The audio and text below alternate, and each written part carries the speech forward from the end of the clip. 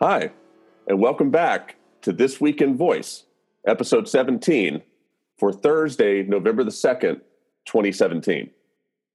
My name is Bradley Metrock. I'm CEO of a company based in Nashville, Tennessee called Score Publishing.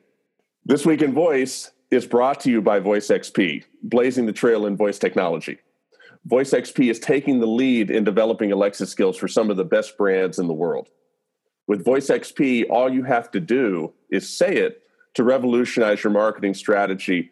VoiceXP, I can't speak highly enough of them. They're good friends of ours. If you're listening to the podcast or any Voice First FM show, you owe it to yourself. Go check them out. They're doing great work. www.voicexp.com. We are thrilled to have a great panel today. Hailing from overseas, we've got Johan Emig and Leon Muller as well. Both of you guys with Onsei. Introduce yourselves. Cool. I'm Leon.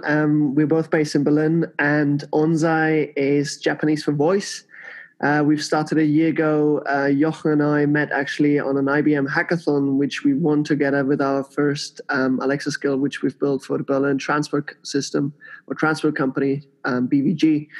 Yeah, and from then on, we grew and got more clients on board and developing the platform. It's a pleasure to be here. Thank you so much for having us. So my name is Johan. As Leon already mentioned, we co-founded Onsei together, which really grew more from a hobby. So we've both been voice enthusiasts for a while. We've been building skills before the Alexa even came to Europe. We still build skills in English and obviously now in multiple languages. Thank you both very much for joining us. It's unusual to have two co-founders of a company on This Week in Voice. So if you guys have any disagreements, which I'm sure never, ever happens, can sort those out. No, I'm teasing you. Yeah, thank you both very much for joining us today. Next, we have Aaron Amy. Am I pronouncing that right? Absolutely. Aaron, thank you very much for joining us again. Aaron is CEO and founder of Brilliant. We were fortunate to have him on the Alexa podcast a couple of weeks back. Aaron, say hello, and thank you for joining us. Thank you very much. Pleased to be here. Brilliant is a company that is changing the way that smart home controls work. It's a new kind of smart home control that replaces a standard light switch with no additional wiring needed, and it gives you voice access to the Alexa platform, and it also gives you a touch screen that so it's a complementary user experience, and it lets you control all of the smart devices in your house from anywhere in your house. Love it. I love what you guys do. It's very cool. Encourage people to check y'all out at brilliant.tech. Aaron, thank you for joining us today. Thank you. Okay, so with that, let's get to the news. Our first story this week is an interesting one to me. I'm sure for many other people as well. I dream of the day that email will become more manageable, and seeing someone at Inc. magazine write about how Alexa and other voice assistants in the future will help manage that really caught my eye. I thought it was fascinating. So, Aaron, I'm going to start with you on this. What did you think about this article, and do you think that Alexa and other voice assistants will be able to help with tasks like this to the extent the article sort of describes? Well, I think email overload is a real problem, and a lot of us suffer from it, even to the point that we sort of fail to answer emails that we really should if we only would had time to read them. So I understand the appeal of this, but I think this article isn't really talking about a voice assistant at all. It's really talking about deep AI that would really understand your email and help you to process it. And, Alexa isn't really that, right? I mean, Alexa is a voice system and a set of integrations. It's not really deep natural language understanding, as anyone who's tried to talk to it for a while knows. And I think, honestly, there are a lot of companies that are doing more generally capable AI than Amazon is with the Alexa platform. I also feel like a voice assistant, for all the wonderful things, and obviously none of us would be here if we didn't believe in voice assistants, for all the wonderful things that it can do, it's the last thing you want to replace email with, because the big problem with email is that there's too much of it to process. But visual processing is many times faster than voice processing. So listening to your email is going to be a big step backwards in the speed of processing it. So honestly, this is kind of a story written by somebody who doesn't really understand AI and just thinks that Alexa equals AI, or necessarily the capabilities of the various players involved in the AI landscape. You're raining on my parade. I'm getting my hopes up here. No, I hear what you're saying, and obviously, I think that's why the author sort of throws this arbitrary date of 2020 in there. It's pretty unclear. It's just the year 2020 is thrown around in the article a bunch for no good reason. But the reason really is exactly what you just articulated, that at some point, Alexa and these other voice assistants will have to make the jump into a more AI-mediated sort of creature. I think that's the underlying assumption here. But your point is, you made many points there, all of which are well taken. Jochen and Leon, I'll let you guys choose which order you go in. Give us your feedback on this article as well and what you think. Well, I actually completely agree with the statements, because when we look at the voice interfaces, we look at them as interfaces. There's a lot we can do in the future, but the underlying technology here, we're talking about an AI technology that sorts, analyzes emails. It has nothing to do with the voice interface itself. So while I wouldn't doubt that there's going to be platforms or providers in the future that offer skills that will read out partial emails or notify you of emails, I don't think that's the territory that Google or Alexa themselves are going after right now. I mean, the whole reason they have people write third-party skills is, take over some aspects of the backend. But I mean, I completely agree with Jochen and Aaron on this one. Like, it's more of an AI topic, and people are already working on it. And as the article actually also mentions, is that Amazon doesn't really go into productivity and like work stuff too much. So not sure if they're building something themselves, but probably other people will build something. And I also think that some emails could like rather get summarized and like kind of sorted, and then that could add value, but like reading out everything might get tricky. Yeah, no, that's great analysis all the way around. I think there's a lot of assumptions obviously being made in the piece, and y'all have touched on those. And if somebody, even if somebody today came up with an Alexa skill that looked at my email and said, okay, from this group, this group, this group, this group, you haven't opened an email from any of these four groups in an average of 8 months or something. Do you want to unsubscribe from these emails? Yes, no.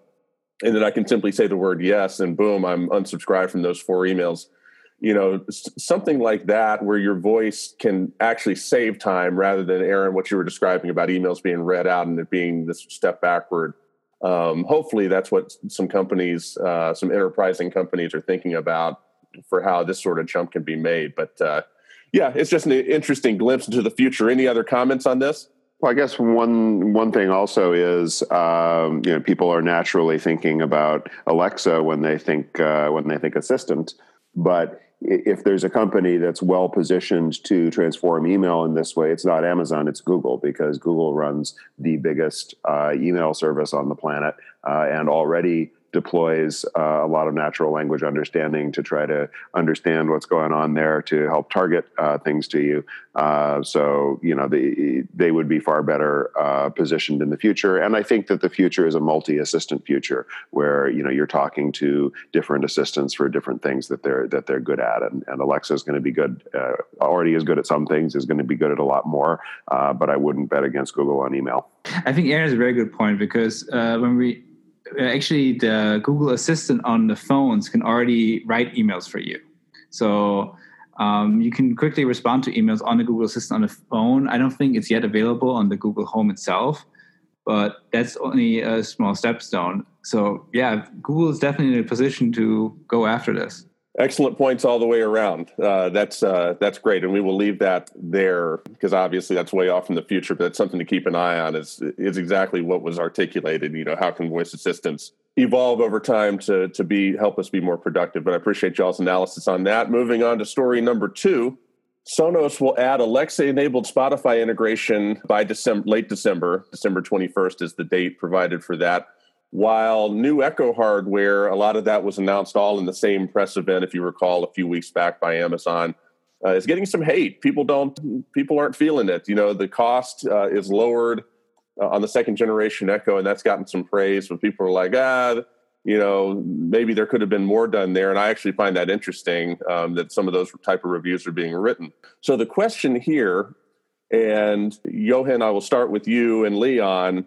If you get one device, there's a ton of devices coming out. It's almost too many for any human being to keep up with. There's so many different voice-first devices coming out, from all of Amazon stuff to the Google Home Max to the Google Home Mini to the HomePod to this, that, and the other, to Microsoft's Harman Kardon speaker. If you only get one this holiday season, which one is it and why? That's an interesting question. I'm going to say this way. I know there's a lot of coming out, and one thing you have to remember here is that in Germany, we get a fraction of the devices released in the US. So we don't get all the Echo devices, for example, at least not in the beginning. The show is just being released on November 16th in Europe, and we don't get the little show alarm clock. There's no date for that yet. The one device I actually saw at a show here was a Google Home device from Panasonic that just was amazing, both from sound, from features, from everything. I think it's going to be available this Christmas season. It had everything from LAN port to a nice little display on top. While personally, I'm still favoring Alexa, that speaker just blew me away. I would probably go for actually the Echo Show, which we already have. So so we have the Echo Show already, obviously bought in the US and brought it here. But I think the Echo Show with the screen is actually quite interesting. It's not pure voice, but it adds, for a lot of other brands and like companies, adds a lot of value to show something in between. Either that one or I'd be curious about the Siri HomePod, because the speaker is apparently really, really good. Yeah, and I can profess to the love of the Echo Show. I've talked about it on this show and others before. Absolutely my favorite device to come out of this voice-first movement so far. So definitely highly recommended. Aaron, what are your thoughts? What device would you choose out of the different options? Well, the Brilliant Control, of course. It's going to transform your relationship with your house. I knew you were going to say that. Okay. The Sonos One that's mentioned in the article sounds a lot better than the Echo Plus, and they'll work the kinks out of it. That sort of audio product is a strong choice. But overall, I'm going to go with more of a control-oriented product. I'm going to go with the Echo Spot. It has a screen as well as voice, and I think that dual mode UI is really important. And although the screen is too small, it's a heck of a lot better looking device than the Echo Show is, and a little less obtrusive cluttering up your tabletop. So Echo Spot for me. Very cool. And I appreciate y'all taking on that question. I think it's just very interesting to hear people in the field every day, like each of the three of you, think through that and the different products that some of these bigger companies are coming out with, and speak to the things that you look for in it. So I appreciate that. Moving on to question number 3. So as anybody who listens to this podcast knows, Apple is doing a lot of things these days that I don't agree with. I think they've, in many ways, sort of lost their way. And this is turning out to be a little bit of a contentious issue I've seen on Twitter and some other people discussing. Apple's HomePod will rely on a linked iPhone or iPad for processing a lot of the different Siri queries that can be thrown its way, which is pretty interesting. That means you go and buy the HomePod and you spend $350 plus tax, which is well more than double than the second generation Echo, quite a bit more than the Echo Show, which I've already said I think is the best device, mainstream tech juggernaut device on the market. You're paying all this money, and guess what? You get it home and you find out you got to have an iPhone or an iPad to really make it do half of the stuff it's supposed to do. And so, Aaron, especially with your background with Brilliant and everything, give me your feedback to this. Is this not that big of a deal, or is this a huge deal? Well, when it comes down to it, Apple has really taken the point of view that the HomePod is an audio product first and foremost. It's not really a digital assistant product first and foremost. It's for really Apple-centric people who want something that's beautiful. They're going to be using AirPlay. They're all bought into that. They love the fancy spatial imaging stuff. They've really gone all in on their walled garden approach. And I think they'll have to evolve it over time because they will want a serious entrant in the assistant appliance space. But this isn't it. Maybe they'll evolve the original HomePod, maybe it'll be a later generation. But they also really need to open Siri up to if they want to compete with platforms like Alexa in a serious way. So for now, I think the HomePod is really for Apple partisans who want to listen to music, not for voice first control. I completely agree with Aaron, but we also have to remember this is not the first time we've seen Apple do something like this. When the first Apple Watch came out, it was required that you have a phone with it for any functionality whatsoever. No app was able to work by itself without a phone being around. It took them about a year until they decoupled the two technologies, and now you can use Apple Watches independently, mostly, at least. I'm assuming we're going to see the same thing here with the home speaker, because Siri needs to open up. I mean, the Siri skill kits is, I think, still limited to 9 different categories, and it's very early stages. So I'm assuming once we have the future Siri kit, then they will also decouple it, and you should be able to use it by itself. At least that's what I'm hoping for. Yeah, I mean, I completely agree with both of them. It's built for Apple fans. It's typical overpriced, high quality. I mean, it's quite expensive compared to the other devices. Probably for fans first, and then, as Jochen said, opening it up probably in a year's time for others. So let's stay on the Apple subject for just a minute. There's a lot of different opinions out there on the different things that Apple should and should not be doing with Siri. And I just heard all of y'all articulate, open Siri up. And to different people, that can mean a lot of different things. Let me get y'all on the record just to say, if you could have Apple do one thing right away in terms of opening Siri up, give me something specific beyond just the general opening Siri up. What is something specific that you'd like to see Apple do right away if you could just snap your fingers and have a genie do that for you? And Jochen, I'll start with you on this. I'm going to say 2 parts: independent app store for Siri apps and voice-only skills, so you don't have to have the app with it. Yeah, same. I mean, opening it up so it sparks, I think it always sparks creativity and new. It's just cool to empower more people to build stuff on top of the platform. Building basically kind of a skill store for Siri and making that open. That's something we'd like. Well, I think that proliferation of third-party devices, like a Brilliant Control, that can give you access to assistants without requiring the proprietary hardware from that assistant company, is also really essential. So open up the ability for third parties to Siri endpoint where you're talking to, whether it's a Brilliant Control or a non-Apple smartwatch or whatever, and be able to communicate with Siri through her third-party devices.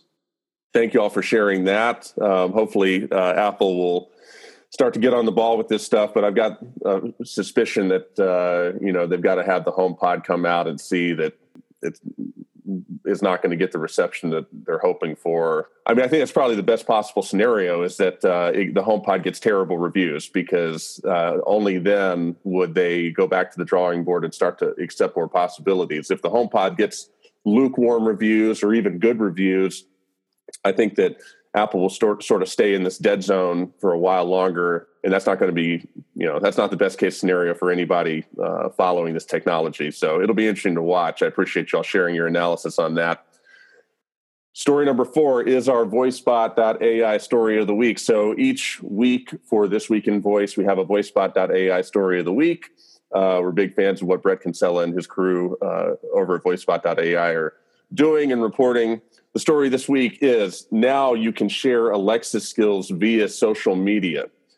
And this is sort of eye-opening, and there's a lot of great points made in this article. I encourage you to check it out. But in a world where we've got thousands and thousands of Alexa skills, and discoverability, as always becomes the case with this app store sort of model, is becoming more and more of a problem. Social media is here to perhaps be part of the solution, and I think my take on this is that this has a lot of potential to be a very positive development. But I want to ask the panel if you agree and sort of what you took away from this article. And I will start with you, Johan. What did you think about this? And do you think this will help discoverability for Alexa skills moving forward?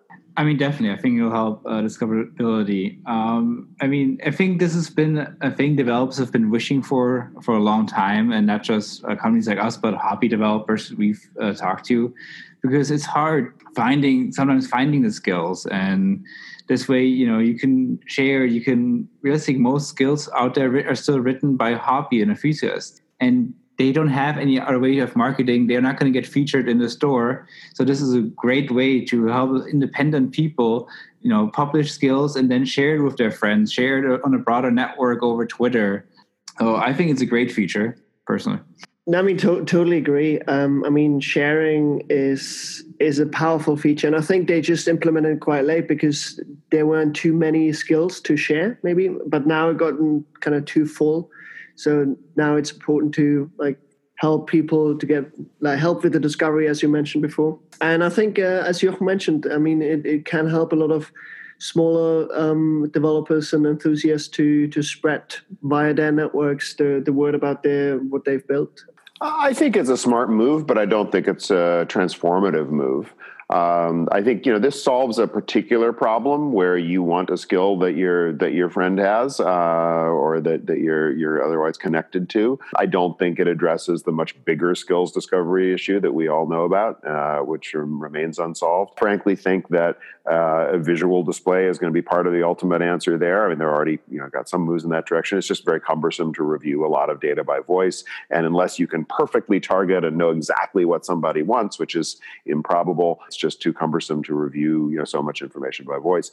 I also think that while this is important, it's good for publishers to be able to share it and get the word out. It's good for people to be able to spontaneously share things on social networks and so on. It opens up a bit of a Pandora's box as well, because now there's going to be this race to spam people with skills, and they run the risk of very quickly having a sort of a low signal to noise out there, with a whole lot of noise being made about all these skills, and ultimately people will just sort of tune it out. So unless they have some clever thoughts on what to do about all the various kinds of spam and advertising that happens on social media, I think we run the risk of getting pretty numb to it pretty fast. So you're saying we'll need an Alexa skill to tell, hey, block all of these social media messages about Alexa skills. Exactly. No, that's true. Social media, there's a curve to it, right? Where there's growth that happens and things just get oversaturated over time. But and I completely agree with that. I will say, though, that the article makes a very interesting point that, at least in my experience, is dead on. Nobody knows that there's an Alexa skills store other than practitioners in the field. So the three of y'all wouldn't know that there's an Alexa skills marketplace, a store for this. But out of the millions and millions of people who own an Echo, a device that's in the Echo family, just for the Amazon example, if you went to 100 people who have an Echo and asked them, is there a store where you can peruse new applications for your Echo and download them? I'd have to say at least 95 of them would say no. I don't know what you're talking about. Maybe as high as 98 or 99. I just think there's very little knowledge about it in the market for many reasons. I don't think it's anything necessarily Amazon has or hasn't done that maybe they should have. But so I think that this social media integration will start to just raise awareness really for the first time that, hey, there's more you can do with this Echo thing. Why don't you go find out? And I think it really sort of greases the skids for some future monetization efforts. At least I'm very hopeful for that. Before we move on, let me ask the same question I just did about Apple here, except on the topic of Amazon. For each of the three of you, Amazon's done a ton this year. We've documented a lot of it on the show. They've released all sorts of permutations of hardware. They've made many, many upgrades to Alexa and the Alexa ecosystem. They've been quite busy. but still there's a lot that remains to be done. I would ask the three of you, if you could snap your fingers and have the genie, have Amazon do one thing, one specific thing in terms of Alexa and the Alexa ecosystem overnight, what would that be? And Aaron, with this, I'll start with you. Well, it would really be, improvements to their fundamental AI technology. I think that what it understands from you is a bit limited, and particularly when you're looking at home control applications, the kinds of utterances that you have to get into can get a little bit twisted up, where you're saying, ask so and so to do such and such, and it just gets a little bit confusing and hard for people to keep track of. So I would say better understanding of what people are trying to accomplish, combined with a little more flexibility in the ways that you can say it. Well, for me, at least, Aaron said the major point, so I'm going to go on the developer route and say certification. Well, if you compare certification for Google and Alexa skills, Alexa is a little bit behind. The certification times are too long, and oftentimes it feels more like a lottery if your skill is going to get certified. And I mean, we've seen these in all the communities and forums that complain, so I'm going to take that. Yeah, and I'm going to do like a mixture and actually mix something in what you mentioned before, the sharing thing, and that a lot of people still don't really know that there's a skill store. I think a lot of people still haven't fully understood the power of voice and the power of like Alexa or Google Home. So I think the sharing thing can help them understand and that there's a lot more. And that's also what I kind of miss from Amazon, is more powerful skills that can actually add more value to your life. And that's maybe also on the developer side from like to other developers, is kind of figuring out how can we add value in the long term, but then also from Amazon itself, like improving obviously the whole technology in the platform and the underlying AI, what Aaron mentioned. No, that's great. Great points all the way around. And I think in terms of development of new and better and more sophisticated and more powerful and functional Alexa skills, the monetization is key, because so much of that investment isn't going to happen until developers can have a way to earn a return that's easy to understand, as opposed to a black box that Amazon says, hey, here's your check now, which is very difficult to understand, very unpredictable. I think monetization will open a lot of those type of doors. But thank you all for that. We're going to move on to story number 5. And I love including stories like this because it shows something different about the voice ecosystem that I think gets lost in the shuffle sometimes, or sometimes it gets taken for granted. The story here is that the Amazon Echo was on the red carpet, and you should see the pictures of this, by the way. If you click on the article, you will see pictures of this Echo on the red carpet with Kenny G and then Santa Claus. And there's a funny line in the article talking about Santa Claus is telling the Echo, do you even know who I am? They're all on the red carpet for this new movie, A Bad Mom's Christmas, which normally I would never in a million years think about seeing that, but now I'm sort of interested. So I guess they accomplished something with that. I include this story just to show, just as a reminder of how far voice technology has come. If you had gone back 2 or 3 years ago, the idea of having a voice first piece of hardware in this sort of environment, and to where people, all the people associated with this movie premiere understand that everybody's going to know what the Amazon Echo is. There's not going to be any need to explain. It's going to be right at home. It's not going to be a distraction. It's going to make perfect sense, and it's going to add value. I mean, 2 or 3 years ago, that would just be nonsense. That would be like, a pipe dream or something. It'd be unfathomable.